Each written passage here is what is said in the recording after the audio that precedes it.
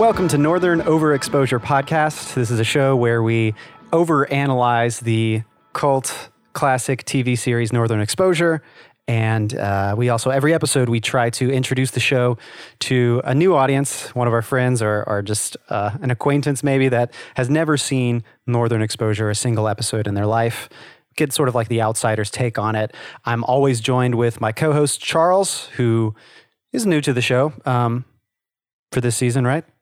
Yeah, I've never seen this television show at all. It's my first time seeing it. My name is Lee. I've seen the show a number of times. It's one of my favorite shows of all time. And this episode, we're talking about episode 6, Sex, Lies, and Ed's Tape. What a spicy title name. Do you happen to know what the title is referencing? I don't, actually. I thought it was just referencing the numerous things that were happening within this episode, but is it actually a reference to something? So it's a direct reference to a film called Sex, Lies, and Videotape, directed by Steven Soderbergh. You know, are you familiar with that film or that director? No, not at all. I know of the director, but not of that film. But have you seen that film? Yeah, it's a great film. It was, I believe, in fact, it was his debut feature film. It was critically acclaimed. I believe it won the Palme d'Or, which is sort of like the highest award that a film can win. It's at the Cannes Film Festival. And I believe there's like a really great quote from Steven Soderbergh. Well, essentially, after winning the Palme d'Or, Steven Soderbergh, being like a young director, had some great quote to the effect of, this is my first film, and I'm afraid I'll never make a film as good as this. And honestly, I love Steven Soderbergh's career, but he might be right with that. Somehow he made the best film of his career, the first one out of the cannon, out of the barrel. Oh, wow. One-hit wonder, you would say? No. Like I said, he's made a lot of great movies. It's just like this one is so astoundingly good. I strongly recommend it. Yeah. Oh, okay. Well, does that movie have any bearing on the episode today that we watched? Well, I think its strongest bearing on this episode is that this was a film that came out in 1989. So it's significant in the time range of the show. I mean, like, as I said, this show probably was being shot in the fall of 1991, this episode, if not in the summer. So still a couple years out, but it was kind of a big cultural, Steven Soderbergh was sort of this indie filmmaker and has since gone on to make huge Hollywood blockbuster films, but also make his own sort of like independent, indie, sort of more cerebral films, kind of juggling back and forth, which is... so he's juggling what Ed is having a problem with in the film. Yeah, there you go. Today. So that is a great connection. I mean, at the time, I don't think Soderbergh had his whole career laid out. Like, if you look at it now, you can follow each of his films, and some of them are sort of like, it's one for the studios and one for himself, But it's true, like, in retrospect, Soderbergh's career sort of reflects a lot of what Ed's film career may be, or he dreams to be. He wants to make films, and as we see in this episode, Joel kind of gives him this sage wisdom of, write what you know, like kind of use your own experiences. Don't worry about the high concept films that Hollywood's producing, the Jaws and the Indiana Jones and stuff. E.T. Yeah. Should we just get into it? Yeah, let's do it. You want to start us off? What are we looking at? Well, what we're looking at is Joel with glasses. And I don't think we've ever seen him with glasses. Is that so? Yeah. See, honestly, that totally slipped my mind because, obviously I've seen the show a lot. I wasn't looking out for that. So this is, according to Charles, who, this is your first take on it. This is the first time we see bespectacled Joel. Yeah, so he's using it whenever he's in his office and he's doing his doctor stuff. And he is examining Shelley, who is there for her appointment with her pregnancy. Yeah. And if you're just tuning in now, Shelley has been pregnant for maybe a couple episodes, maybe one episode. I want to say 2 episodes so far. Yeah. She's been gaining a lot of weight, as it turns out. Yeah, and she's incredibly worried that, what was that she said? Her breast would actually explode? Yeah, she's like, she's gaining weight. She's worried her breasts are going to explode because they're getting larger. Her nipples are referenced as being as hard as sapphires, I think twice in this episode. I found that interesting. That's what Halling says about her nipples. So there you go. But I thought it was really funny. Joel's response to that comment was just like, okay, is that a question? Yeah. I don't know what to say about that necessarily. Right. I like that he bribes her with a Mars bar in order to take a blood test. Have you ever had a Mars bar? I was going to ask you about that. Oh gosh, not since like a child, since like Halloween. So I was actually doing a little research. The Mars bar has been discontinued in 2002. I mean, I think it's been brought back for short runs, but I don't think you can get a Mars bar today, at least in America. I didn't know that at all. That is unbelievable. Actually, so I think as it turns out, the American version of the Mars bar, I think it might have originated in the UK or something, or let me see what I got here. So there's actually two different formulas for the Mars bar. The original British version is essentially what the American Milky Way is today. The American version of the Mars bar has nougat and toasted almonds covered in milk chocolate. They later added caramel to that recipe, which I guess is what brings it closer to the Milky Way bar. Mm-hmm. But yeah, so this show is old. It's a bit dated. You can't really have a Mars bar today. Well, I didn't even know that. I swore I saw it on the supermarket, but maybe I was looking at like a Twix bar or something. As I said, it sounds like they brought it back for like short runs, so it's quite possible that you did have one recently. But according to the Wikipedia, they have been discontinued in 2002. Crazy. Do you think that she was afraid to take the blood test because deep down she knew that her pregnancy was a hysterical pregnancy? Or do you think spoiler she's honestly... alert. Spoilers. Well, spoiler alert, 20 minutes. You'd find out. Not even 20 minutes. I think in the first like 15 minutes of the episode, you find out.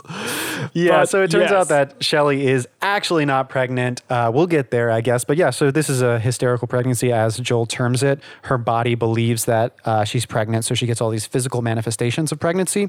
While after drawing blood and taking a blood test, it's revealed that no, she's actually not pregnant. So interesting. Like, do you think she was worried because she knew subconsciously all along that she wasn't pregnant?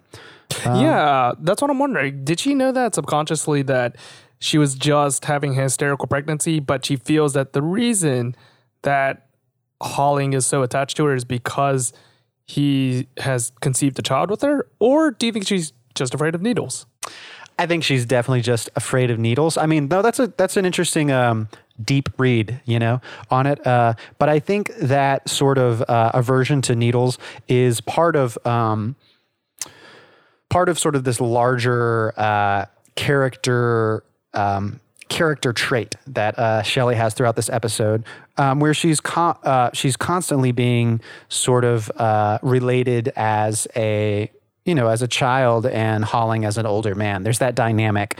Obviously, we get another big spoiler. Let's just unleash all the spoilers. Another big spoiler is that Shelley is in fact married, not to Holling, because if you remember in a past episode, they don't actually get married legally. They kind of elope and agree on this weird progressive, we're going to stay together but not have a marriage license deal that they agreed to. Yeah, awfully progressive for 1990. Yeah, very cool. I like it. But it turns out in this episode, it's revealed that Shelley has been actually married all along to sort of like this high school sweetheart who comes into this episode. He's introduced as Wayne.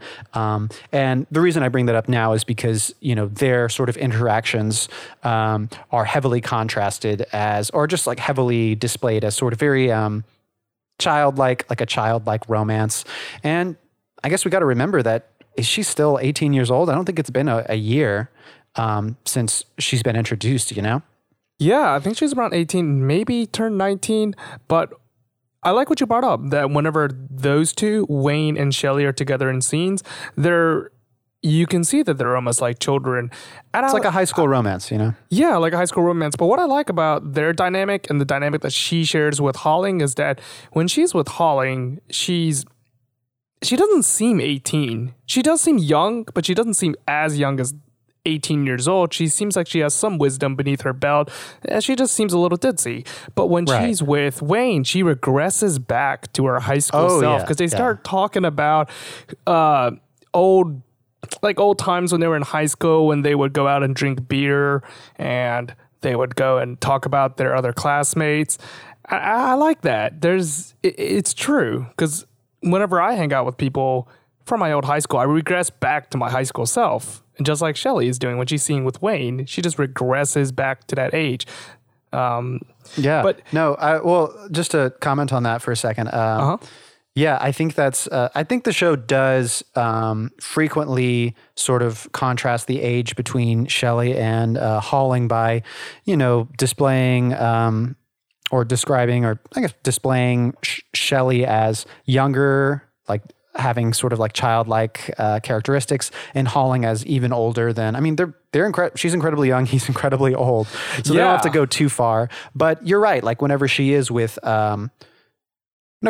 Wayne, it's accentuated a lot more heavily. About her immatureness. Mm-hmm.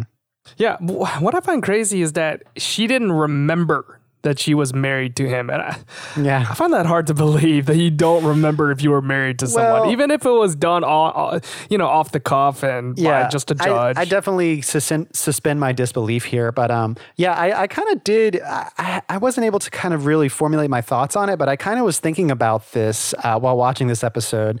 This episode kind of hinges on a lot of little loose ends that it's almost as if like they, in earlier episodes, for instance, the episode where Shelley and Halling are supposed to get married, they kind of leave that open-ended, and now it's almost as if the writers for this episode decided to like exploit these open-ended little plot lines that were never really wrapped up or finished. It's like, well, they never got married and Shelley still hasn't had a baby yet. So how can we bend this as far as we can? It turns out Shelley was actually married. We never talked about that. And Shelley's actually not pregnant. She hasn't had her baby yet, so we can prevent it from happening, I guess, by rewriting the whole storyline. Wait. Hang on. I just realized something. Last episode, the Russian flu, where everyone was sick with the flu, there was only 3 people that weren't affected: Joel, Maggie, and Shelley. But they claimed that Shelley wasn't sick because of morning sickness. Mm-hmm. Oh, do you think she was sick and it wasn't morning sickness? Yeah. Maybe that explains it. Yeah. I perceived it to be morning sickness. I guess we didn't really, it would be overanalyzing it, but that's what we do here. Like, what we do here. Why is Joel, why are Joel and Maggie not affected by the flu? I guess it's just what the writers wanted, Yeah, you're right. There's actually one thing that I wanted to say about Wayne and Shelley real quickly, is that Wayne, Shelley, and marriages in general, is that whenever Halling confronts Shelley about being married, Shelley says that they were almost married. And then she also says, almost doesn't count in horseshoes in marriage. But that's not how the expression goes. Horseshoes does count for almost. Wait, that's right. I actually watched this. It must have been recently because I thought about this. Obviously I watched this episode recently, but within the past year, maybe I watched it because I remember thinking about that expression and being like, how does that expression go? Because almost does. I've never played horseshoes, but you can sort of like almost get the horseshoe on and you still get some points. Is that how it works? Yeah. That's the rules on horseshoes. So she was way off. She was way off. The full expression that she was trying to say was almost only counts for horseshoes and hand grenades. Oh, that is the full expression. So she completely. Do you know sort of like the etymology or the origin of that phrase? Do you know anything about that? Oh, no. Just curious. No. Yeah. I wish I did. Actually, that's very interesting. It is a great little turn of phrase. So that's one of the main plot lines. But the other plot line that we're going through is that Ed is trying to make a movie. Yeah. So pretty much right after this, I guess I want to pay respect to where it's due. The first scene with Shelley in the doctor's office with Joel, really masterfully shot. I think it's really great. It opens up with dissolve into from black, fade into very close up on scales because again, like I said, Shelley is gaining weight and this is how they're figuring out they're weighing her, and so it's very close up on the scale. We kind of pull out a little bit as Joel pushes the scale aside. We get into a more traditional 2-shot coverage. It's just great, camera movement, character movement throughout the scene, and it's predominantly covered in one shot. There is a cut in this scene, probably a couple cuts, but they're very sort of they're not afraid to move around in the frame, and they don't use a lot of edits. It's very, very well shot. And then moving into the next scene, which is the Ed sort of storyline introduction, we sort of start out on the main street, I guess, in Sicily, and the camera dollies and pans towards K-Bear, the window of K-Bear. And inside we can hear Chris and Maurice arguing over, I believe Chris wants to play Indian music on the radio, and Maurice is just kind of yelling at him. And it's almost, this feels very improvised, this scene. You know, like they were kind of given lines, but maybe the director was like, just keep it going. You know, we're going to be panning in, we're going to be dollying into this window. So just keep going for as long as you can and just kind of yap at each other and argue. Did you get that sense? I did get that sense, and it was even reinforced when I watched the deleted scenes because they had to keep shooting the scene. Yeah. Right. But in the one that aired, I think that Chris says, well, what do you want to listen to, Carousel? And I think in the deleted scenes, he says, well, what do you want to listen to? Right? Brigadoon. Yeah. Right. So they must have been given just, you know, they just said like, hey, just do whatever you want. Just make it look like an argument. And here's the general outline of the script. Which is actually, I don't think I've ever, I mean, I haven't noticed it as clearly. Like this seems very improvised, you know, as compared to the acting in other episodes of this show so far. I actually kind of really liked it. If you can't tell already, I am really impressed with the direction of this episode. Shout out to Sandy Smolin. I don't know how to pronounce it, but that's the director of this episode. And I'm sure we'll get back to him. Like there's a lot of very interesting cinematography in this episode that I just really love. But Sandy Smolin, it's funny, I couldn't really find a whole lot about him. He, I think, got his big break whenever he was nominated for like the Sundance like Grand Jury Prize for his first feature film. What was it? It's called Rachel River, I believe. Let me just confirm that. Mm-hmm. Yeah, it's called Rachel River, and the lead actress in that movie is Pamela Reed, who you may know. She's in a few other things, but they are married actually from, you know, I guess they met on the set of that film. And he's gone on to direct a lot of TV, a lot of TV movies, a lot of documentaries, but he never really ventured into feature films after that, as far as I know. In fact, I was really impressed with the directing of this episode. I wanted to find a copy of Rachel River. As far as I know, it might exist on Laserdisc and VHS, but I haven't found a copy online. I really want to see this. If anyone knows where I can watch this movie, please write in. I'm going to just keep scouring the internet for a VHS copy and try to watch that. But sorry, let's get back to the topic at hand with Ed. Yeah, no worries. What's Ed up to in this scene? Yeah, so I think Ed's having trouble trying to write his movie. A little bit of writer's block. Yeah, a little bit of writer's block. He was able to borrow the Macintosh, as Maurice would call it. Back in 1990, they didn't just say computer or Mac. They just called it the Macintosh. It's Maurice's Macintosh over at K-Bear, I guess. Mm-hmm. And he's having, I think he's having dream sequences, daydreams, or at least he's picturing, daydreams, or picturing how something would play out in his fantasies, because he's imagining the iconic Indiana Jones scene. Yeah, his daydream is, go ahead. Is very Indiana Jones inspired. Yeah, exactly. It's that scene whenever I think Indiana Jones is having to face off against an adversary, and the adversary does a bunch of fancy moves with his sword.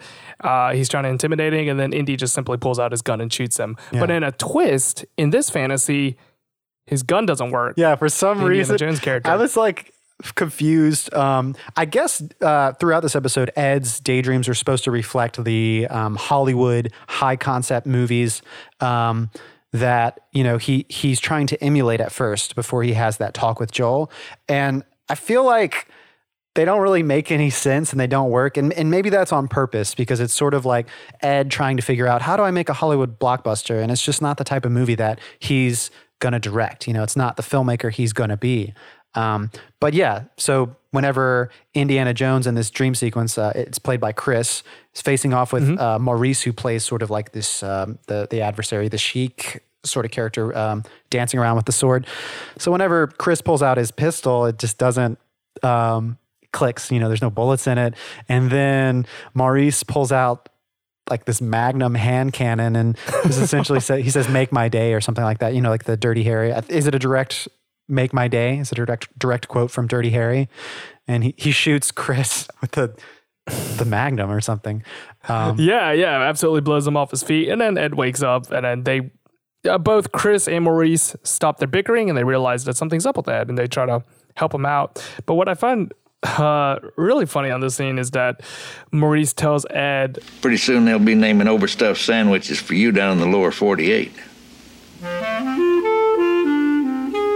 I thought about that for a little bit, because I know that was something that was done often in the 1990s, but we don't do that much anymore, like naming celebrities and filmmakers sandwiches named after them. So I looked into some that would have been in their day, and there's a couple. So there's the Scott Baio sandwich, the Woody Allen sandwich, which is also called the Broadway Danny Rose, named after his film, the Alfred Hitchcock sandwich, and the Gertrude Stein, which, as far as I can see, is the only one that's named after an author.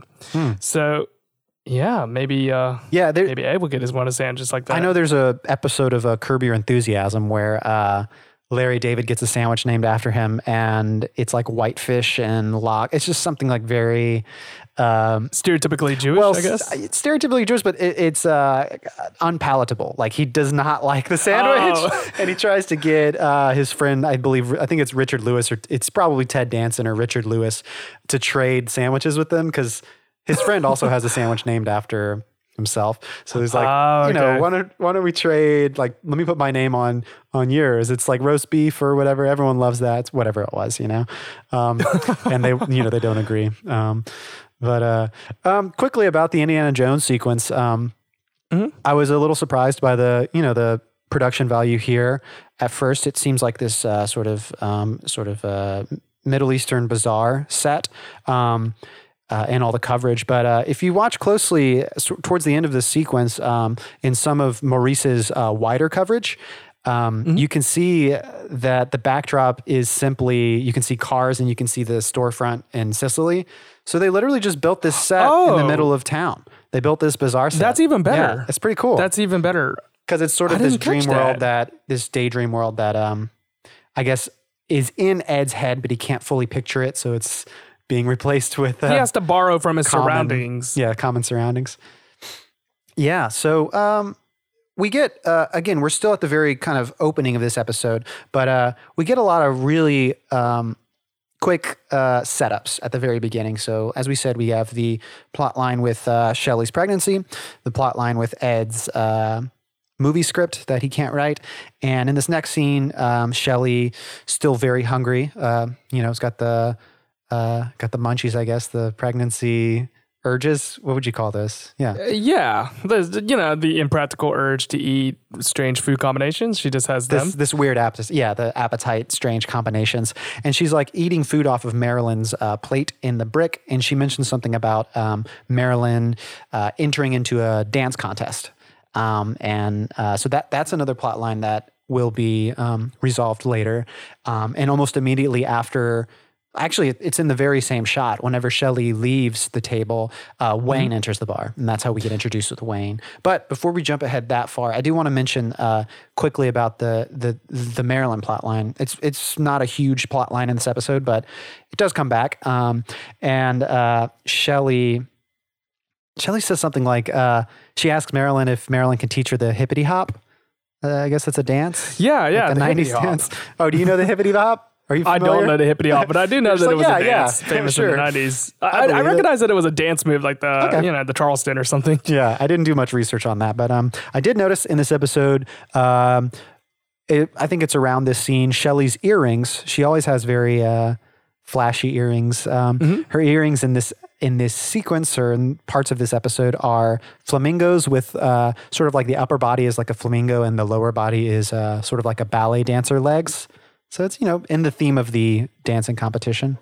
I thought they were the legs of the flamingo. I didn't even realize they weren't. They have like ballet shoes on and stuff, but they look like flamingo, like long, slender flamingo legs. But yeah, keep an eye out for Shelley's earrings. They're always sometimes relevant. Oh, yeah.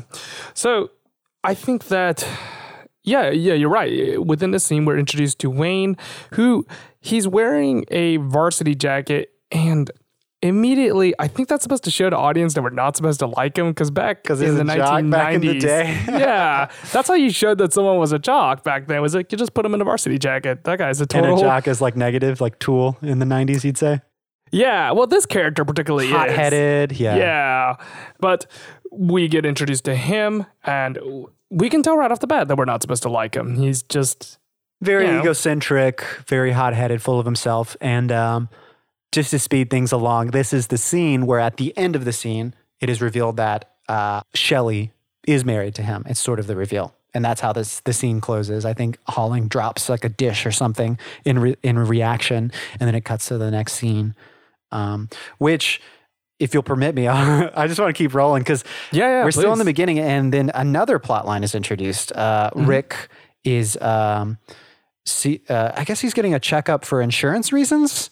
He is. He referenced it because he has to fly for all over Alaska, and I think that he's at his time of the year where they require you to do a checkup for insurance purposes. So he's naked on Joel's examination table. Just half naked. I mean... Half naked. Got to keep it PG. It's on CBS. Shirtless Rick.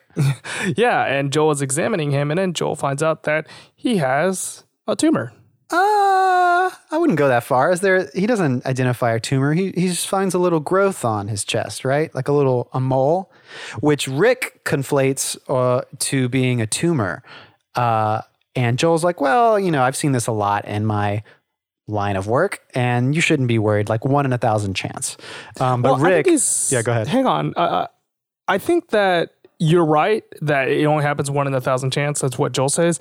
But I think he means that it's 1 in 1,000 chance that it's malignant. I think it's a benign tumor. I think he identifies that it is a tumor. Is the definition of tumor just like a mole is a tumor? Is that what you're trying to say? Yeah. That's what I'm trying to say. Sorry, I should have been more clear. No, it's okay. I'm if that's the definition, I didn't realize it. But yeah, going by that definition, yeah, he's got a benign tumor, as Joel says. But Rick insists that they do a test on it immediately because a little plot line that I didn't realize. I didn't think it would be so heavily referenced. Yeah. A little plot line that has been developing throughout this season is that Maggie has a past of boyfriends dying on her. It's confirmed in this episode that Maggie, I believe Rick says... Maggie and I have been together almost a year now. Okay, so?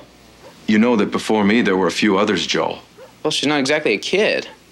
I mean, I'm not the first to go. Oh. I'm not one of those do-do-do-do-do. I'm not saying this has anything to do with anything, but guys die on her.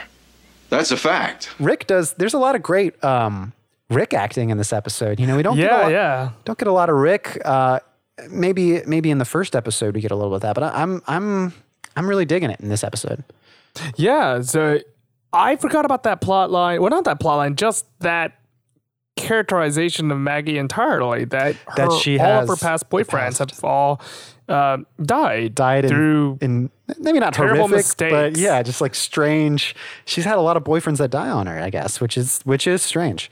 And she always defends it by saying like, it wasn't me at all. They went off and did their own things. She's a little too defensive of it. Yeah. What was I going to say? Oh, just speaking of, I kind of lost track of how many different plot lines there are in this episode, which, from last episode, as we said, last episode had 2 or 3 plot lines, but they all sort of fit closely with the main plot. This one has a lot of different moving parts. Some are small, some are larger, but definitely want to throw props to, this episode was actually written by the showrunners, Joshua Brand and John Falsey. By the way, R.I.P. They passed away? Well, John Falsey passed away this year in January. I actually didn't realize that until a couple weeks ago. Oh, wow. Definitely R.I.P. This is, again, they've run a few different shows. I mean, I guess I had mentioned St. Elsewhere. Obviously, Northern Exposure being the one I'm most familiar with. Another show called I'll Fly Away, which apparently had great reviews. I think it was a show that began in 92 maybe. So either during the run of Northern Exposure, they started working on another show, I'll Fly Away, or maybe it was right as Northern Exposure. No, because Northern Exposure went... It went till 1995, I want to say. 95 or 94, yeah. It's not uncommon for showrunners to... They don't abandon their original show, but they'll just go on and work on another...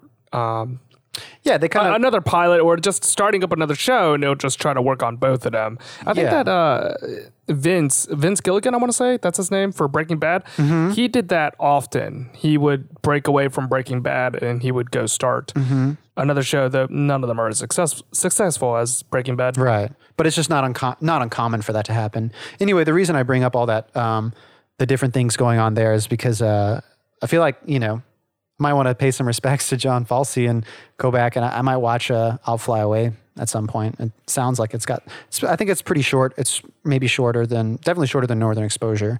So I might try to... We'll make a tribute episode to him. Yeah. Yeah. So, yeah, you're right, though. There is 4 different plot lines that we're trying to juggle throughout this entire episode, and not all of them are interconnected. Like, some of them are just not at all related. Yeah, with like them, Ed's plot line, Marilyn's plot line, they're kind of like secondary to the main plot of the Shelley. I would say Shelley and Holling are sort of the main plot. Yeah, I would say so too. But the strange thing is that most of the time when this happens, all the plot lines will converge, at least on theme. This one doesn't converge on theme. Not necessarily, yeah. Yeah, it's only Joel and Maggie and Holling and Shelley, do they come together in theme, and then the other 2 are just left adrift. And I know I said that those types of episodes, which you just referenced, are sort of my favorite workings of Northern Exposure, but I also really like this episode. I like that there's so many things going on, and perhaps it's that element of Northern Exposure that I said was sort of like the character-driven elements, where, we get to see a lot of stories about characters doing their own thing, separate from Joel, from Dr. Joel's Fleischman. not the center of the universe in this episode. So I wanted to talk about conflict within this episode because I think that Maggie and Rick and Shelley and Holling are both having their own problems with their relationships, hence the name of the title of the episode. But yeah, so it seems that Wayne is trying to win back Shelley. Yeah, so the character of Wayne, well, he starts off by saying that he's trying to, I guess, is it called annulment? He's trying to basically divorce Shelley because he wants to marry Shelley's best friend, Cindy. Yeah, he's trying to annul the marriage, but it does evolves into him. We really get to see his true colors. It turns out, it seems like he really does want to get back together with Shelley. I guessed it from the start of the episode that he actually wanted to get back with Shelley. Because they're kind of playful argument. Right. Well, to be honest, I'm not a fan of how Shelley was being written this episode because she's really just an object for men to obtain. Like, she's either going to be obtained by Wayne or she's going to be obtained by Holling. And further down the episode, Wayne constantly makes references to her body or like the way that she's attractive. Yeah, he actually compares her to the curves on a Stanley Cup, I guess, because he's such a hockey player. We just got to drill that in case you missed it.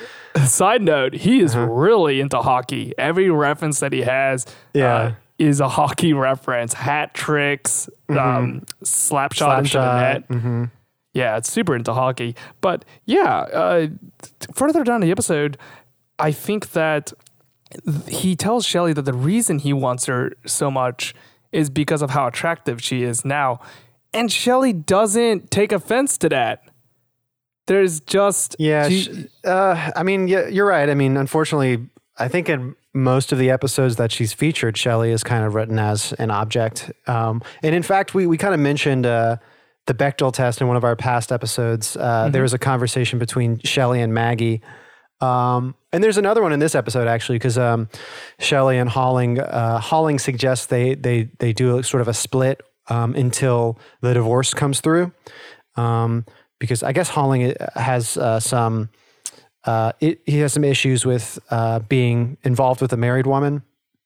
So Shelley ends up staying over at Maggie's house, and they have another heart to heart, girl talk night. Right. And it's slightly reminiscent of Dream Schemes, Putting Greens, but I think it's a little better, like more well written than that episode. But I mean, correct me if I'm wrong. I don't think this scene necessarily passes the Bechdel test either.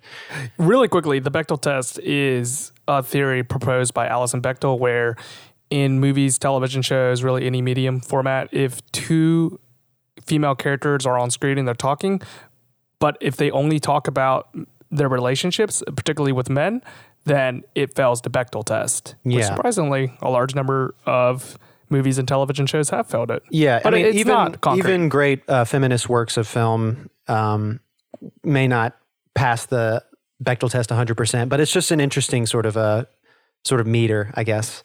Yeah, to test a scene on. Mm-hmm. Well, do you want to talk about that scene real fast? I do. Let's talk about it.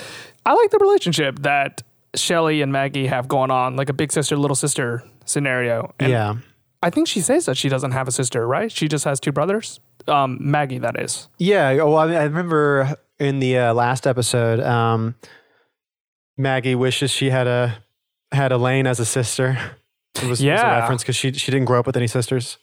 So yeah, she's got Shelley as a sister now, and they're having like a girl sleepover night where she's obviously not staying with Holling. And as you mentioned, Maggie has her own troubles with Rick, so they're kind of airing out their grievances to each other.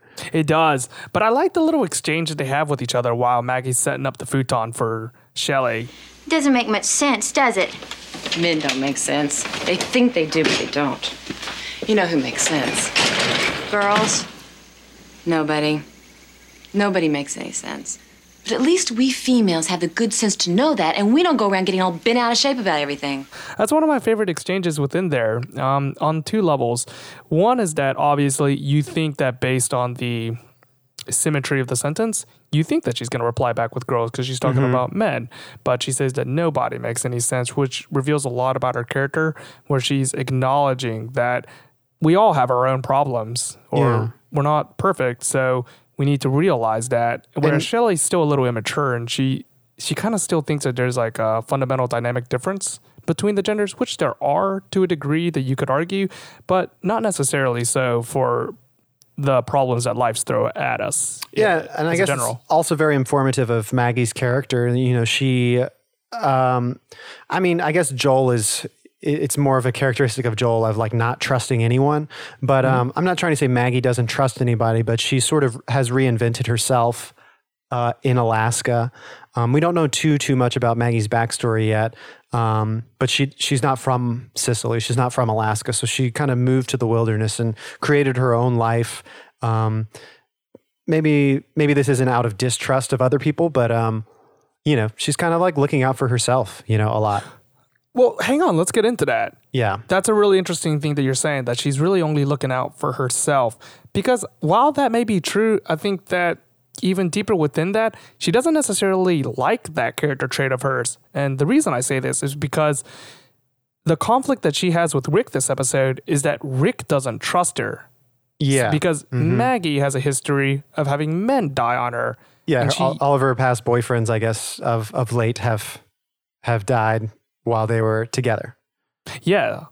And Rick is planning a trip to Fairbanks, quote unquote, a business trip, but Maggie sees through it. She just sees that he's just trying to get away from her. Yeah. So, he's actually going to try to see a specialist. And it's actually interesting because both Maggie and Rick kind of hold up appearances as if it's like, oh yeah, it's a business trip. Couldn't have been avoided. Just one of those things where in truth, they both actually really know that, Rick is afraid and he's going to try, undercover go to, where's it, Fairbanks? Right. Yeah, Fairbanks, Alaska. And if Maggie was really secure not secure, but just having that characteristic of wanting to fend for herself, I don't think she would have taken such offense to Rick leaving her like that. What do you mean? I think that deep down, from my understanding of the characterization of Maggie, is that she does want to be with somebody that can always be with her. She doesn't want to be alone. not in the sense of like just intimate partnership. I don't mean it like that way. I mean that she really does want a life partner. She really does want someone to stand by her, but her outward characteristic would give off the impression that she wants to stand alone. But I think with this conflict that she's having with Rick reveals a lot of her deeper motivations. How so? Well, if she was truly comfortable being by herself, wouldn't she have been fine with Rick leaving her? I mean, does that fly with you? Well, I don't know if it's... Well, I will say this. The sort of resolution of this this conflict between Rick and Maggie is that they do get the test results in, and it is a benign tumor, or it's just like a little mole. It's revealed that there is no cancer, there's no malignancy, and everyone's relieved. But immediately, Maggie breaks up with Rick. Essentially, she's like, "You're done. You're finished. You're out of here." Right? Which is a funny scene, yeah. Yeah. Because she's talking about how they're going to grow stronger together. This is just another bump in the road. A bridge over troubled waters. Yes, that's the expression she uses. And immediately, whenever they hear that he's in the clear, she says, like, we're out. We're basically done. because he didn't trust her. Yeah. So, I mean, I'm not really sure if I'm picking up what you're laying down, but in this scenario, Maggie does choose the solo route. I mean, she's kind of been, she feels like she's been slandered, or she's been kind of hurt by this mistrust of Rick. Like, Rick believes that she's killing him, maybe indirectly, and it doesn't fly for her, so she chooses the solo path, it seems. Oh, I see what you mean. That's a different interpretation, but yeah. There's definitely, Maggie is one of, obviously, sort of a lead of this show, and she's got a very interesting character. It's interesting to me that, I mean, I've seen the show, but it's interesting that we're 6 episodes in and we don't know too much about her backstory yet. We may not get too much of it in this first season, but I'd be excited to kind of revisit these thoughts about her kind of psyche once we know more.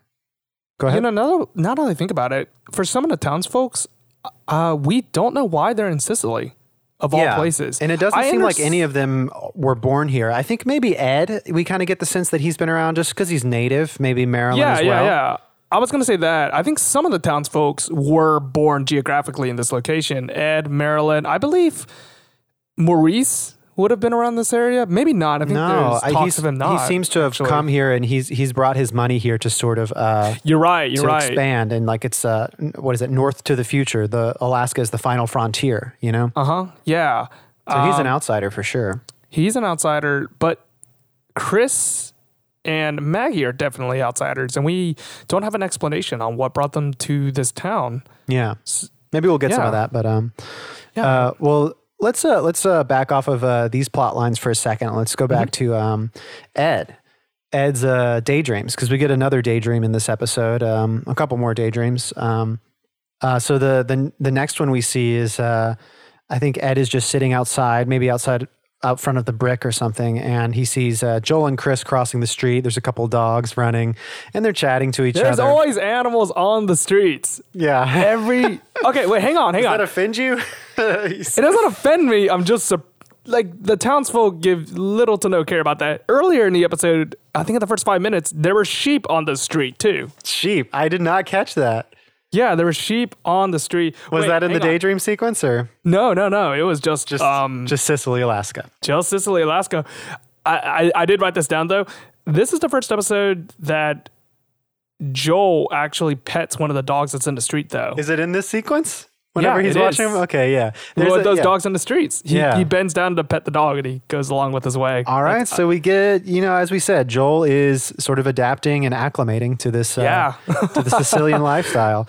Anyway, this sort of sequence that Ed watches play out in Sicily turns into this daydream, essentially becomes a scene from Midnight Cowboy, and Joel is doing his best Dustin Hoffman impression.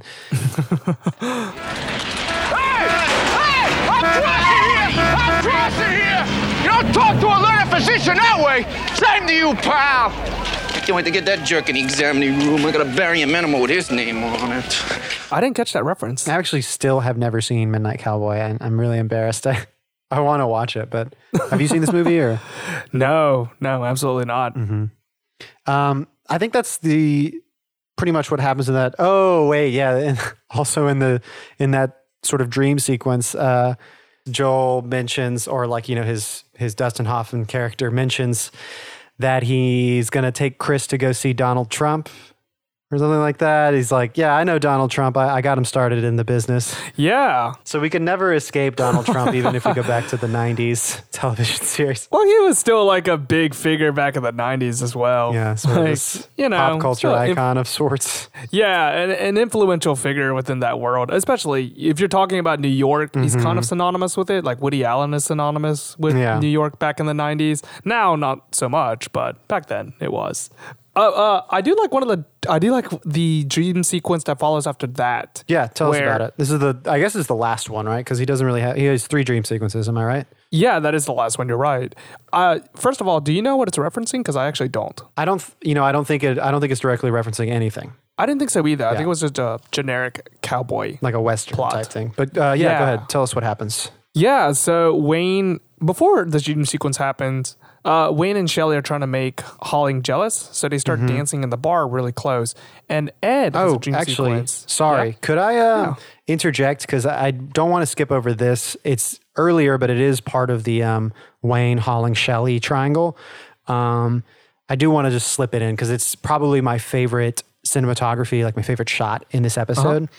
Early on, we cut to the brick, and we cut into a very tight close-up of Wayne. He's in profile and he's drinking, beer from a mug or something. And the background is all blown out with the white window, like the sunlight coming in. Very tight on Wayne. He looks off screen and we get this shot of a mirror, and Shelley is in the mirror. We can see her. She's like waitressing in the background. And the camera tilts down, revealing that the mirror is above the bar. And Holling is at the bar, kind of like bartending. So it's just like very interesting use of the space, like the geography, the camera shooting through the mirror, sort of like a point glance from Wayne watching Shelley and then tilting down to Holling. And actually that whole sequence is really interesting because we get a lot of backstory of Wayne and Shelley and Holling. And I find it kind of strange, but interesting how like Holling and Wayne kind of talks to Holling as if he's a bartender and not the father of his ex-girlfriend's child. Like they're kind of just friendly and respectful, almost buddies. Yeah. Wait. First of all, Wayne is 20 years old.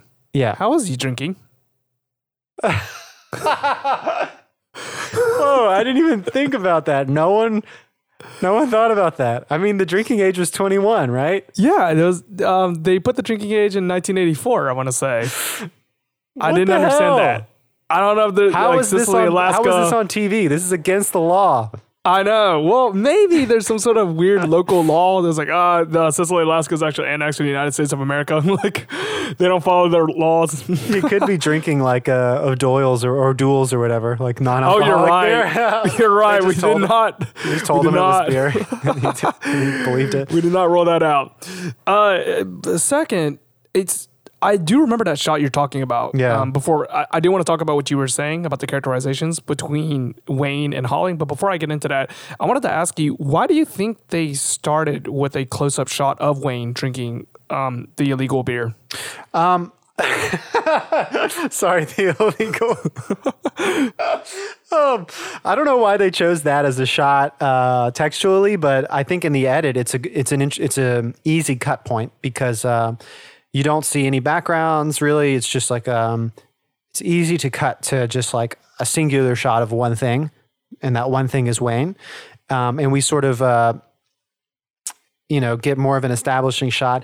I think the following shot is an interesting choice because it sort of combines everything into one space without having Shelley like. She doesn't have to physically be right next to them. She can be really far away, sort of like this thought in Wayne's head, almost, but still visually be present in this conversation between Holling and Wayne, simply by being portrayed through a mirror. Because the mirror shows her, even though she's really far away, the mirror is really close to both of them, Right. So we get to kind of like fit all of this information into a single camera angle, you know, a single take. Okay, so I get what you're saying. It's kind of like starting out with a blank sheet of paper, essentially, when you start out with a close-up of it, and you're able to write and draw in all the rest of the imagery. Okay, that makes sense, because that really was an interesting shot, and it caught my attention. So, yeah, about the characterization that Wayne and Holling are having with each other, yeah, he kind of just treats them as like an employee of the bar. Like, there's no true animosity between them, from what I'm able to read. Yeah, and they are talking openly about, I think Wayne says like he's very upset that he couldn't get Shelley pregnant, like he couldn't have been the father of Shelley's child. And he's kind of saying it directly to Holling, who is, you know, the father of Shelley's child. I guess we'll figure out it's a hysterical pregnancy, as Joel says, but still, I found it a little strange that they could be they're not necessarily buddies, but they're respectful to each other, which is interesting. Yeah, I think that's a very interesting development between their two, though. Isn't this, this is where Holling still has a problem with it, though, because he gets that neck crink when he watches those two dance? Yeah. So this is, I don't know if it's this scene, but is this a scene where Ed has his daydream, or? Yeah, I believe it is. Yeah. So tell us about this plot development with Holling. Yeah. So before Holling gets that neck crink of his, Shelley is finding it absurd that Holling won't allow her to live with him because she's married to Wayne. So just to ride along with it, she decides to dance with Wayne to make Holling jealous. Try to make them jealous, yeah. Yeah, exactly. And they start getting really close to each other on the dance floor. And their song, we should mention, is a Motley Crue song, Without You. That's kind of their song. Oh, is that what it was? Their like special song, Wayne and Shelley. Yeah, it's played a few times in this episode. It is. I just never recognized it.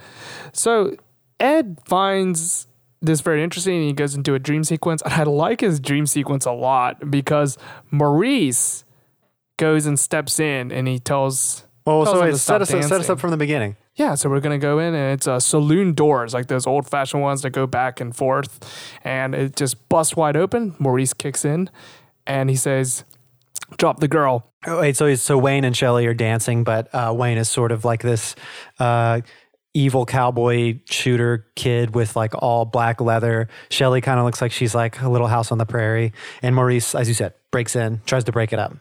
Yeah. You're right. That is the setup to it. And he tries to break it up. And Wayne replies back that, that he's not even with her anymore. And Maurice is not even with her, right? Maurice is not with her. And then he says, well, me and Holling, we don't pack an iron anymore. And then he punches him straight in his face, knocks him to the ground. And then I think the dream sequence ends right there. But what I found something interesting is that pack an iron is not an expression. You don't think so? I thought it means like packing heat, or like, carrying iron, like iron as a gun. I tried Googling it every which way, and I could not find something for it. Weird. So, yeah, it definitely clocks for me. Like it translates to me. Like we know what he's talking about, right? Yeah, we know what he's saying on context clues. They no longer have any animosity between us, but I always thought it was a very interesting expression to use. Oh, no. I think you might have misheard this, because really? I think Maurice is saying that Holling doesn't shoot guns anymore, because this is like a little bit of a backstory that hasn't been super developed with Holling, but it is starting to be developed throughout a number of episodes that we've seen. Holling used to be sort of a big game hunter, and he doesn't hunt animals anymore. He just takes photos of them. He's a photographer. Sort of like, you remember how in the Russian Flu, he's a photographer. He takes the picture of Joel and Elaine together. This, as I said, this has not been fully explicitly developed, but it is sort of this underlying exposition with Holling's character. And I think this line that Maurice says is referencing that Holling doesn't carry a gun anymore. So Maurice is here to kind of like to stick up for his. Now it seems that, Maurice is friend, buddy with Holling now, though they used to have this sort of love triangle with Shelley. And in the dream sequence, I guess Maurice just punches out Wayne. Yeah. Okay. I completely misread that then, because I'm missing some exposition on Holling, which honestly, I thought he was just a guy with the camera in last episode. I didn't even realize he was a photographer. I also didn't even realize he hunted. I'm almost certain that in at least one of the episodes they mention this. I know for sure that in a deleted scene, it's mentioned in the first or second episode. But we weren't talking about deleted scenes back then. But that is info I wish I had then, because I would have made the scene a lot more different than the way I just now interpreted it. Yeah. Well, that's okay. I mean, this is your first time watching, so it's good to hear sort of like what does translate and what is a little confusing, because, you know, I have to kind of try to defend the show. I'm like, oh yeah, I know this, but obviously this is something that hasn't really been explicitly explained very much about Holling, though we will get it pretty soon, I think. His sort of backstory with hunting and how he stopped hunting animals. Oh, okay. Well, I'm going to defend myself a little bit here by saying that that line "pack and iron" works both ways. The way that you're saying that it's working in context, and the way that I'm saying it works. Yeah, I agree. Context. Yeah. And it is. The scene is also a way of showing that, at least in Ed's daydream, Maurice and Holling have come to terms and are buddy now. Like Maurice is sticking up for Holling. I like that. The reason I like that is because of that perceived notion that they're friends now. But I think when the scene plays out, it doesn't go that way. Holling just gets a neck crink. He gets like a crick in his neck. Just this weird spasm that develops. I don't know. It's because they're dancing together, right? Shelley and Wayne. It just kind of triggers this reaction. Yeah. Anytime I think the thought of losing Shelley triggers that neck crane, because I think further down the episode, Shelley talks about, I think just in passing, what if she went away and then he gets the neck crink again? So it's definitely triggered by that. And so he ends up seeing Joel. There's a little doctor's office scene between the two of them.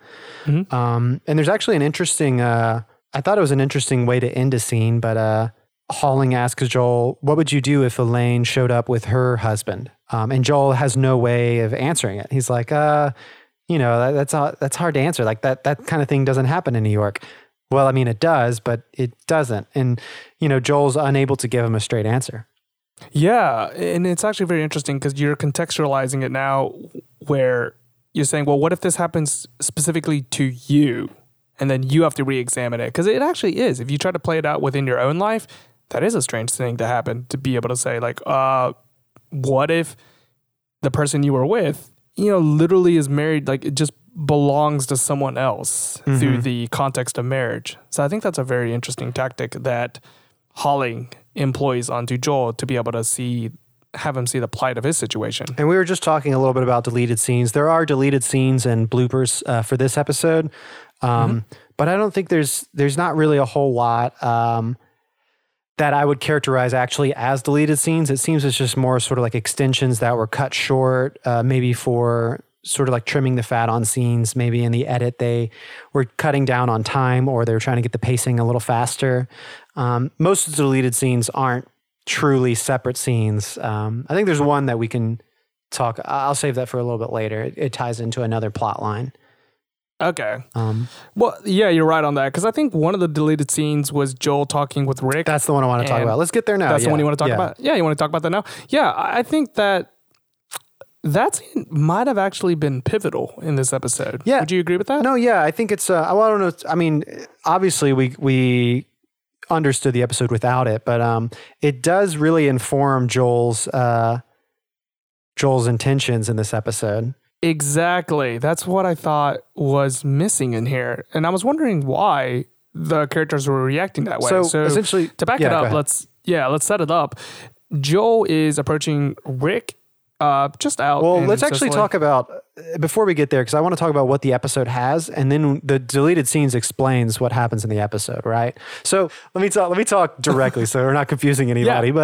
So there's a scene in this episode. It's not deleted. It's in the episode. Joel finds Maggie, who's getting a haircut, and he essentially asks her out on a date. Not formally, but he's like, hey, I'm going to this powwow that Marilyn's going to be dancing at. Would you like to come? And I found it interesting because they are pretty amicable in this episode, but they're overall, I don't think Joel would ask Maggie to go to a powwow with him. He might ask Ed or Chris, or it's just like I don't think he wants. There's nothing in this episode, and especially nothing in the previous couple episodes that suggest that Joel would want to hang out with Maggie. However, the deleted scene is Joel and Rick. Rick is just about to leave town. He's in his truck and he says, "Hey, Joel, I'm going out of town. I'm supposed to take Maggie to this powwow. Would you take her for me?" So that informs why Joel would actually go ask Maggie to. Is that what you're getting at? Yeah, that's what I was getting at. And I would say that's the information that's missing that makes the viewer very confused. Yeah, go ahead. Yeah, I did think it was kind of strange how Joel was so forward in asking Maggie, to be honest, when I was watching this episode. And it wasn't until I saw the deleted scene that explained the context that I understood. It's like, oh, Rick explicitly had asked Joel to do this. But by cutting out that scene, it seems like it's more of just out of Joel's kindness and like his heart that he decided to ask Maggie. And while it is a little atypical, like it's not what his character would normally do, you know, we don't necessarily need that scene to explain it. If it happens, it happens. Like, I'll buy it. It's not, they haven't been like at each other's throats the whole episode. So it doesn't seem, at least in the context of this episode, it doesn't seem completely far-fetched that Joel would not ask, or Joel would ask Maggie to the powwow. It's just like a little out of line of the show Bible overall, but I'll buy it. Like, I don't necessarily need that scene in there. Yeah.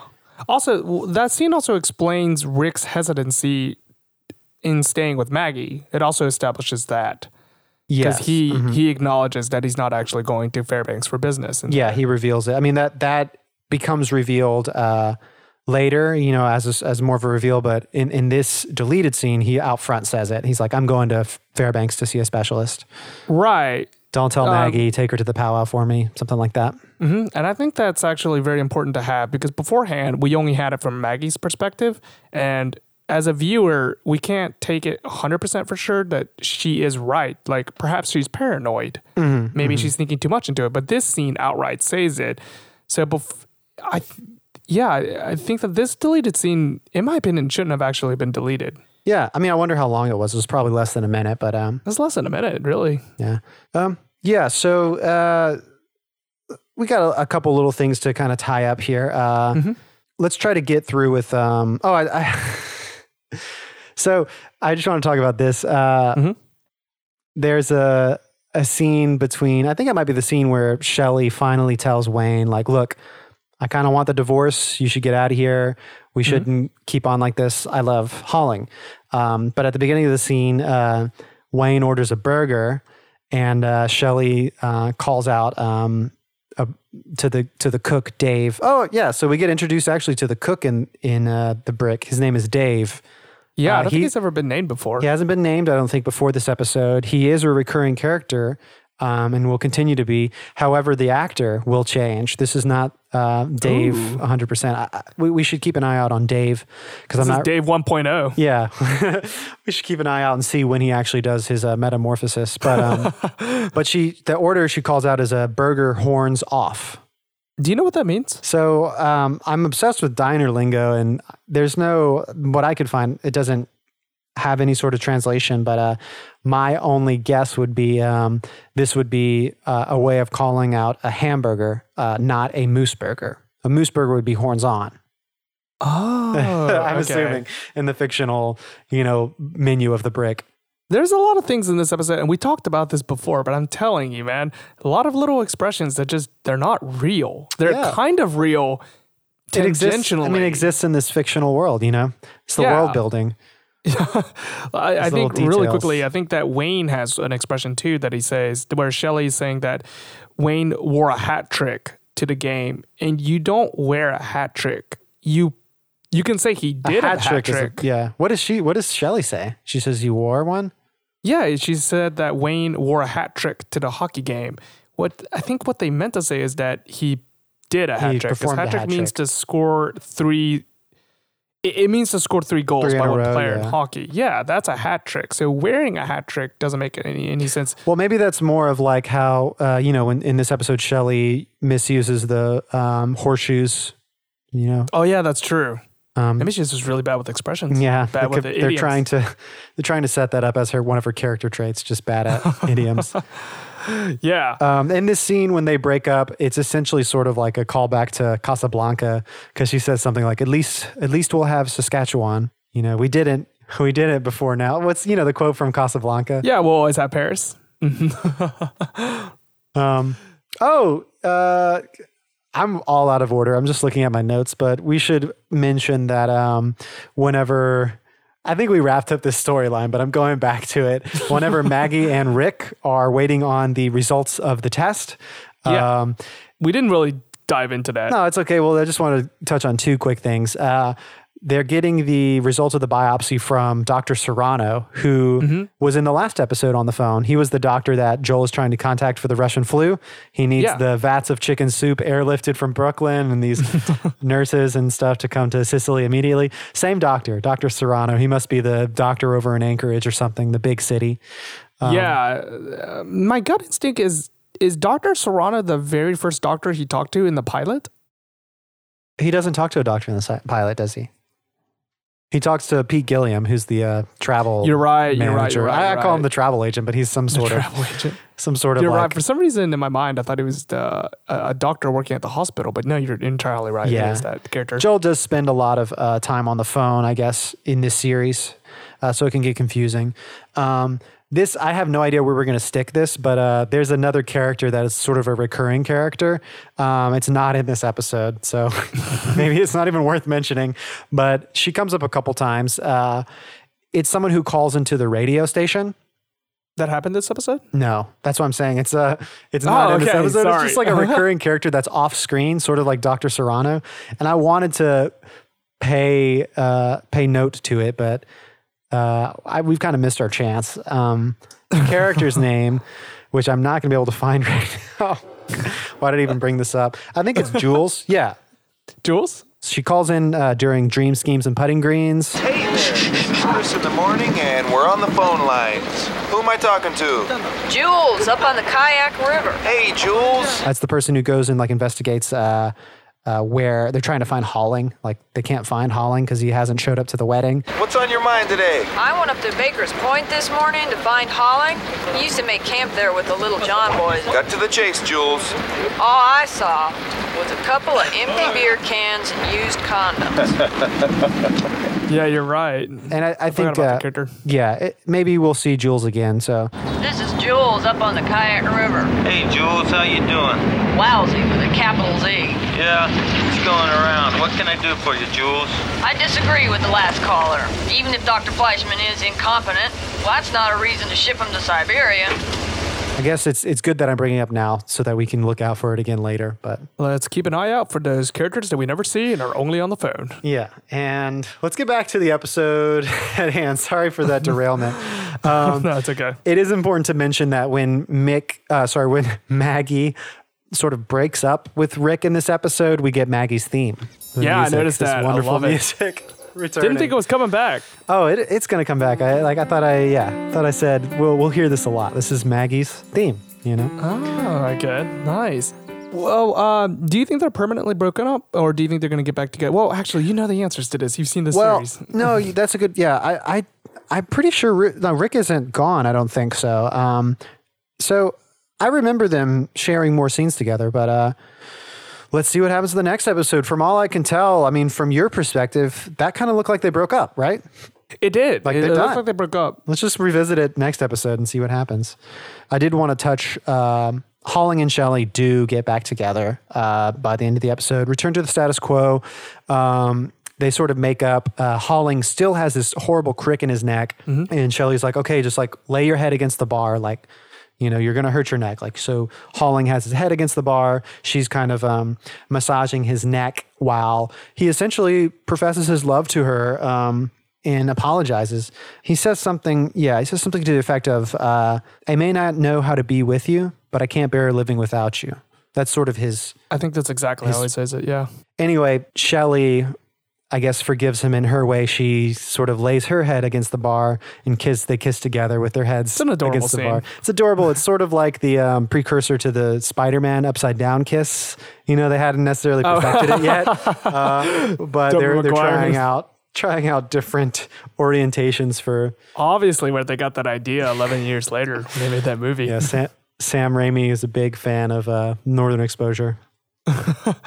So that settles that. It returns back to the status quo, which it always does. Holly and Shelley always return back to the status quo. You know, they said they were going to get married, then they're not going to actually get married. She thinks she's pregnant. She's not actually pregnant. So it always really returns back to the status quo with those two characters. But yeah, we're turning back to Ed, and he's got the idea for his movie. Wait, we should say, I guess we touched on it a little bit in the beginning, but wait. Yeah, we are skipping something. I'm so sorry. Yeah, we're kind of jumping around. We're all over the place, but it's all good. So Ed does sort of join Joel in his cabin. It's like an early morning. We can tell because Joel is making breakfast. Joel is in his robe. Ed is buttering some toast. And I like to think this scene, right before we jump into it, Ed probably broke into Joel's cabin and was just like staring at him as he was sleeping, waiting for him to wake up. But he broke through his 8 locks. Yeah. Yeah, I didn't see his front door in this episode, so I couldn't tell if he added more locks or not on his door. But no, it's just a very cozy scene because they're kind of preparing breakfast together. They sit down at the table and they share a breakfast. And Ed essentially, Ed has his own ailment. It's not a medical, necessarily like a medical problem. It's more of a creative writer's block problem. Joel advises him, as we said earlier in the episode, Joel says, well, just write what you know about. And they have like a little bit of a Woody Allen appreciation festival, like here at breakfast. They're really into Woody Allen. Yeah, these writers, maybe, like I said, I think Woody Allen some of his greatest works probably came from the 80s and the 70s, but apparently he has left a mark on Joshua Brand and John Falsey because they love to bring up Woody Allen in reference to Ed and movies. But no, this scene, they essentially list off a number of films that Woody Allen has made. And it's like, oh, I love this movie. I love that movie. Yeah. And apparently Ed hasn't seen Crimes and Misdemeanors, which is, according Joel's to Joel, favorite. Yeah. Joel's favorite. That's a good one. Yeah. I was just going to say, like, that's what actually drives Ed to realize that these Hollywood blockbusters that he's imagining in these dream scenarios that he's having, they're not working because that's not what his life actually is. Like in The Town of Sicily, when he's watching all of these events play out, they're not actually the way they're playing out like it is in his dreams. So instead of going into there, write about what's actually happening right in front of him. Yeah, because we see these daydream sequences from Ed, and they seem cinematic and high concept, but in the end, they kind of fall flat. They don't really make sense. So it's sort of like, before Ed actually gets to put pen to paper, we see that his ideas aren't really forming when he's trying to exist in this sort of high concept blockbuster mentality. But if we would step back for a second and let's flash forward to the sort of the end of the episode, Ed begins to write a script about what he knows. Yeah, so he starts typing up the name of, didn't he say the name of his movie is My literally Movie or something? My Movie. It's like the iMovie default file name. Yeah, he starts writing it in, and first of all, he can't type apparently because he's typing with one finger index piece. fingers. Yeah, index finger typing. He's going to be working on this movie for decades if that's the case. I think that's some good acting, I do think, that's true to the character. Like, it's 1990. Maybe the actor Darren Burroughs, I believe, maybe he doesn't know how to type. The actor can't type. Yeah, maybe that's the case. But no, I guess it actually, it's a good characterization because Maurice sort of introduces his Macintosh. It kind of feels like it might be the only computer in Sicily. Certainly the only computer we've seen. Joel doesn't have a computer. I think you're right. I think it is the only computer in there. But hang on, really quickly, I wanted to say that he does state out the population of Sicily in that scene. Finally, it's 839. Yes. And I think we mentioned this in a past episode, but at least according to IMDb, that number is in reference to whenever the show got its budget increase, I think to 839,000. I don't know if that was per episode or probably like per season. No, probably per episode. I don't know how that worked, but apparently that number is in reference to a budgetary increase. Oh, okay. I was wondering about that. Well, I could have sworn in the past episode it was 837. Oh. Yeah. Population went up by 2. Yeah. But hang on. No, go ahead. There's definitely artwork, like the DVD art, the pictures are of Joel sitting in front of a sign that says "Welcome to Sicily, population 214" or something like that, and then it's crossed out and it says 215. So they definitely have grown in population from maybe not from the episodes, but at least from the promotional stills that they use to promote this series. I like that you think that it's a natural organic growth and not the writers messing up and not knowing the numbers. Well, the writers a new writer gets an episode and is like, there's only 200 people in town. This makes no sense. No, we're changing that. Yeah. We are skipping over a scene, actually, the dance scene. Yeah, so this is the culmination of the Marilyn plot line. This is when Joel asks Maggie to come to the powwow with him. You want to tell us about your thoughts of the powwow? We've talked about this already, but this episode has so many plot lines that are just going in and out, and I did not see the point of this plot line, to be honest. Like, I see what it's trying to tell, and the themes of it, and how Cicely isn't as one-dimensional as Joel thinks it is, because, there's a comic up there, and he starts talking about jokes, and it's not what you think a powwow would be. It's like, wait, I thought this was a powwow, and Maggie's like, it's more of a talent show, really. Right. So maybe that's the statement it's trying to show, that Cicely kind of like is more than what you think it is. Diffuses the illusion of like, oh, it's a powwow. There must be like this, chieftains like chanting and like this tribal ceremony, and it actually does develop into that, but it's really, this shows like a real slice of life of like what these communities probably really exist as. Yeah, and I think it's wonderful to show that, but in terms of this episode, I'm not too sure why the scene is even there, because I believe you can actually cut it out. Right. The episode would still play out regularly. For sure. This doesn't really have a strong plot, like a strong place in the plot. My only argument for this could be like that it is kind of one of the only moments in this episode that characterizes the episode as having some slower pacing and more thoughtful, more color of this sort of the culture and the traditions in Sicily. Because otherwise this episode, all the other scenes kind of feel a lot more sitcom-y, as we might have mentioned. And you're right, this doesn't necessarily, this scene doesn't have to be in there for the episode to function plot-wise. But like I said, I like it when this show sort of works against plot and focuses on character and characterizations of the town. Do you know what I mean? Like, yeah, absolutely. When it's town, it's its own character. Yeah, it doesn't have to be there story-wise, but I'm really glad they put it in here because, one, it's again, great cinematography. When we actually do see Marilyn perform her dance, she's wearing this traditional garb. There's these drummers who are chanting, and Marilyn's expression is almost blank, kind of serene, and it's just this great shot. The stage lighting is sort of like flaring up the lens. Marilyn's in close up. We get this beautiful camera flare, lens flare. And it's very serene, very zen almost. Yeah, it really is wonderfully shot. Like you said, I didn't take note of that, but I just can't help feel that you're offended like by that deleted. You wanted the Rick scene? Well, I'm glad that they did feature. I wanted the deleted scene that we talked about to take over for this scene because I think that would have explained more context. But I mean, my argument would be I understood it fine without the deleted scene. This added more to the episode. Like it had more of a positive add, even if it was not influential to the main plot. Or it definitely, you're right. This seems like superfluous content, but I'm glad it was included. Super glad. Yeah, I see your perspective on why it should be included. Because this is what Northern Exposure should be, And if you take that out of this episode, it becomes more of like any other sitcom.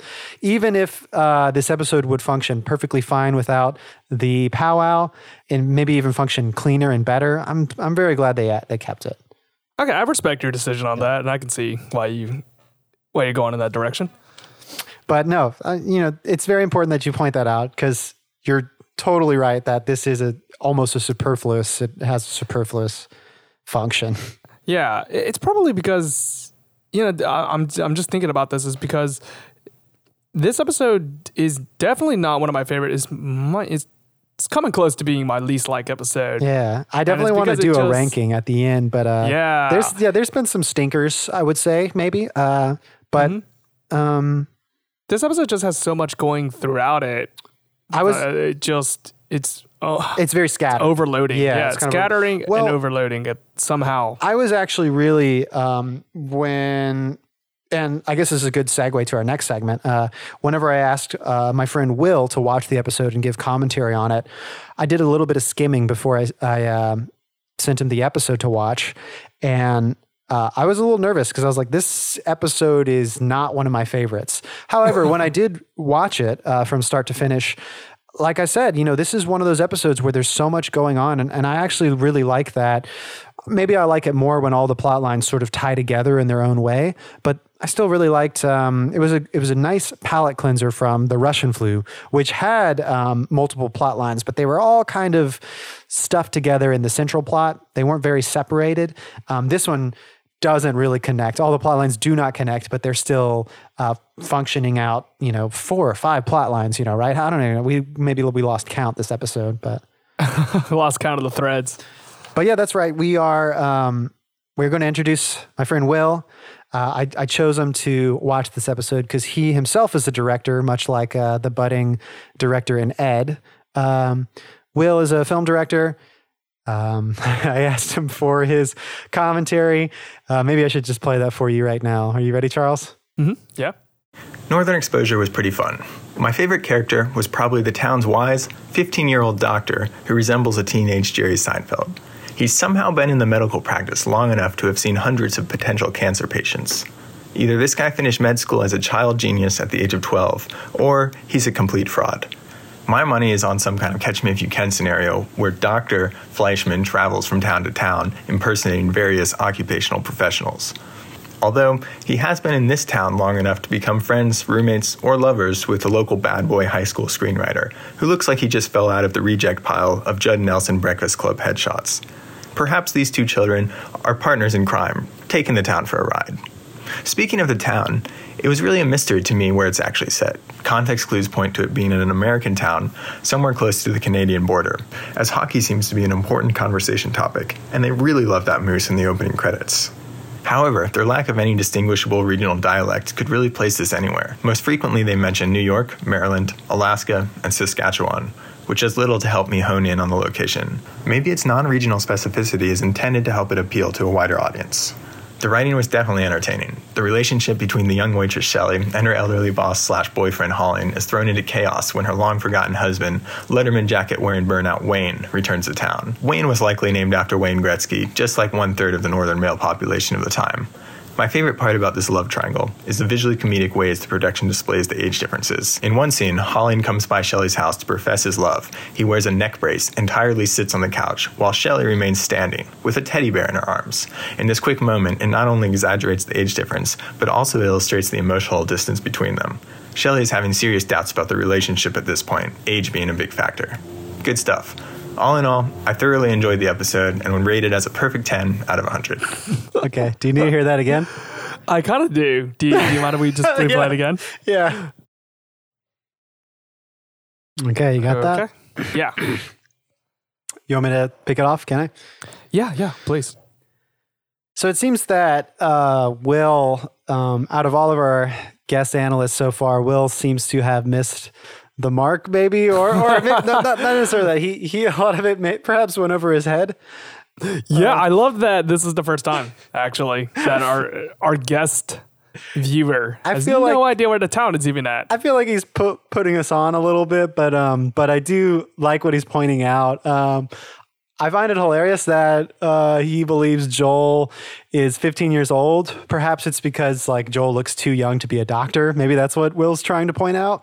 Yeah, it's like a Doogie Howser situation. But we have to remember, Joel, this is something that Will doesn't know from the context of this episode, is that Joel has just finished medical school. So that's why he's literally just starting out as a doctor, right? Yeah, he's missing that context right there.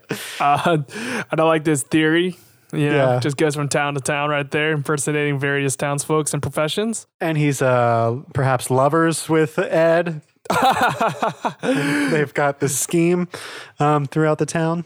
Yeah, I really like that detail that he picked up on with the teddy bear, and therefore that's a great juxtaposition between the age of Holling and Schelling because of the stuffed animal that she needs for comfort. And Holling has the neck brace because super of his age. And his body doesn't hold up to, well. Yeah, it's good. They've good characterizations to kind of point out that huge age gap, which textually we know is what, like 18 or 19 to 63? Well, how old is Holling? 63. 62, 63? Yeah, it's established it a few episodes ago. So yeah, old enough, and she even says, you're old enough to be my grandfather. So yeah, I really like his analysis on that. And I'm really surprised that he loved it. Well, 10 out of 100,000? What was his rating? 10 out of 10, right? No, perfect 10 out of like 100 or something. He said it was a perfect... Hold on. I'm going to listen to it. That? Yeah, he gave it a 10 out of 100. So that would be essentially a 1 out of 10. So okay, so he hated the episode. Got it. No, I mean, I think I think we can tell this guy's just trying to play a little goof on us. Yeah. Nice one, Will. But no, as funny as his analysis is, it points out something that I wanted to try to see more of in our guest analysis is like, how out of context are you? So I think he's really trying to stretch it as far as he can and point out like, all right, I haven't been watching this show as long as us, you and me, Charles, but Will's like, I've only watched this for one episode. What are the things that might confuse me? And I like that he's pointed the Joel 15-year-old. I loved his characterizations too, to, correlating the characters to like a young Jerry Seinfeld, Judd Nelson from The Breakfast Club. What else did he had some interesting characterizations. I wonder if he's doing that on purpose, bringing up figures that were really popular in the 90s to relate to this television show that was also in the 90s. Yeah, I guess they're very close. They have that chronological relation, I guess. Yeah, they were still in the pop culture atmosphere at that time. I like those references. What else does Will say? As you led off with, he seemed pretty confused about the location of the town. Is it true? There's no way they don't say Sicily in this episode. Maybe they don't say Sicily at all in this episode. Maybe they don't. We know that they're in Alaska because he talks about. It's not explicit. Yeah. Yeah. No, sorry. Go ahead. Yeah, we know they're in Alaska because Rick has to go to Fairbanks, Alaska. And I think previously when he's getting the first examination by Joel in the beginning parts of the episode, he's talking about various locations that he'd been with in Alaska for the insurance company. Does he not? You're probably right. Yeah, I think you're probably right. So we get the sense of Alaska. We get the sense of Canada because I believe that's where Wayne is coming from and where Wayne wants to return. Yeah, so I guess Cecily just never got mentioned in the town. Interesting. I do like that comment that he said that maybe it's left ambiguous so as to appeal to the widest range of people. Yeah, because, well, it's interesting how Alaska is characterized in this show. As we said, there hasn't been any snow. Honestly, right? There's no snow in any of these episodes, right? No, I guess except for the Soapy Sanderson urn thing. We talked about this last episode. Tune into episode 5 if you want to know more about that. But yeah, it's surprising. Do you think this is actually a good reflection of what the rest of what the rest of America could be, though? Because that's where I find it's very interesting that he even thinks that. No, this would be like, well, one of the most interesting things to me when I was watching this in high school was that, I grew up in the South, and so there's, quote unquote redneck is sort of the culture down here. And Northerners have their own accent. Southerners of the United States have their own accent. But Alaska, being the furthest north, actually seems to like loop the circle back because the rednecks, like the townsfolk in Alaska, are just the same as like the rednecks, in the South. Yeah. It's like the horseshoe theory. Have you heard of that? What's that? When you go so far in one direction, you actually loop back into the other direction. Exactly. Yeah, so that's what's exactly in play what's playing here. Yeah, I think I'm glad. I was very tickled by Will's little analysis. I'm glad we got a little off the wall there. Love his examination of the episode. I love that as we go further and further into the seasons, our guests are just going to get more and more confused. Oh, yeah. I mean, I'm excited. I'm really interested to see what happens in season 2 because at that point, everything will be pretty well established, and I want to see. Because I do feel like maybe it's not very strong in this episode, but in a lot of episodes, they do their best to sort of build in a little bit of exposition so that, people who are just tuning in for the first time aren't utterly confused, Mm-hmm. They may be doing too much of a good job at it in some of the earlier episodes in this season, and maybe we'll lose that in the second season and in the seasons following. But let's see how well it holds up for someone who has never seen it before. I like that we have this little segment of our show. Yeah, I know. I definitely agree. I guess before we sign off, so I don't have to record this in the credits, I want to point out that audience, I don't know how you're listening to this podcast, but our show is available on Apple Podcasts, Google Play Music, I believe, Stitcher, Spotify, and SoundCloud so far. Well, Google Play Music will only be for Android phones, not for iPhones. Okay. And then I'm assuming that the Apple Podcast is probably only available for iPhones. Is that how that works? But anyway, if you're listening to this already, you probably figured that out. But you figured out some way to hear this show. Yeah. But we're not broadcasting this, free on the radio waves. Yeah. So you must have found out some way. I mean, it's free, just not on the radio waves. Yeah, just not on the radio waves. But I will impose a tax. If you are listening to this now, please subscribe on whatever service you're listening to. Give us a rating, a review. Just let us know you're listening. Should I drop the email address? Like, are we ready? I don't think anyone's going to write in, but are we ready for I don't think anyone's going to write in either. I mean, I'm also just like assuming like if someone were like sitting down and were like, I want to write this show. I'm just going to type in Northern Overexposure Podcast at gmail.com. That's our email. Like if someone just tried to guess what our email was, you would find it. So any questions, comments, concerns, if you have any corrections too, you can write us in at Northern Overexposure Podcast at gmail.com. Get all this out of the way so I don't have to record it later for our credits. So lazy. Do you have any final notes for this episode, Charles? I just got to say that it's not my favorite episode. Okay. Just got to, didn't have a really great time watching this. No, that's good. Yeah. I want to hear, let's be completely frank about this. And I'm excited. I really think we should, once we wrap this season up, let's do like a review sort of talking big picture of the first season. Yeah, talk about season 1 as a whole. Mm-hmm. I agree. We're getting close. I think 2 more episodes. The next episode we have is number 7, A Kodiak Moment, coming up next. That's a great title. Yeah. I'm looking forward to that. All right. I'll see you next week. Yeah, see you next week. Northern Overexposure Podcast is edited by me. Our theme song was remixed by Matt Jackson, and thanks to Laser Kitties for the podcast artwork. Thanks to Will for watching the show and being our guest analyst. Will told me his favorite fictional doctor is Dr. Leo Spacemin from 30 Rock. And of course, thank you for listening.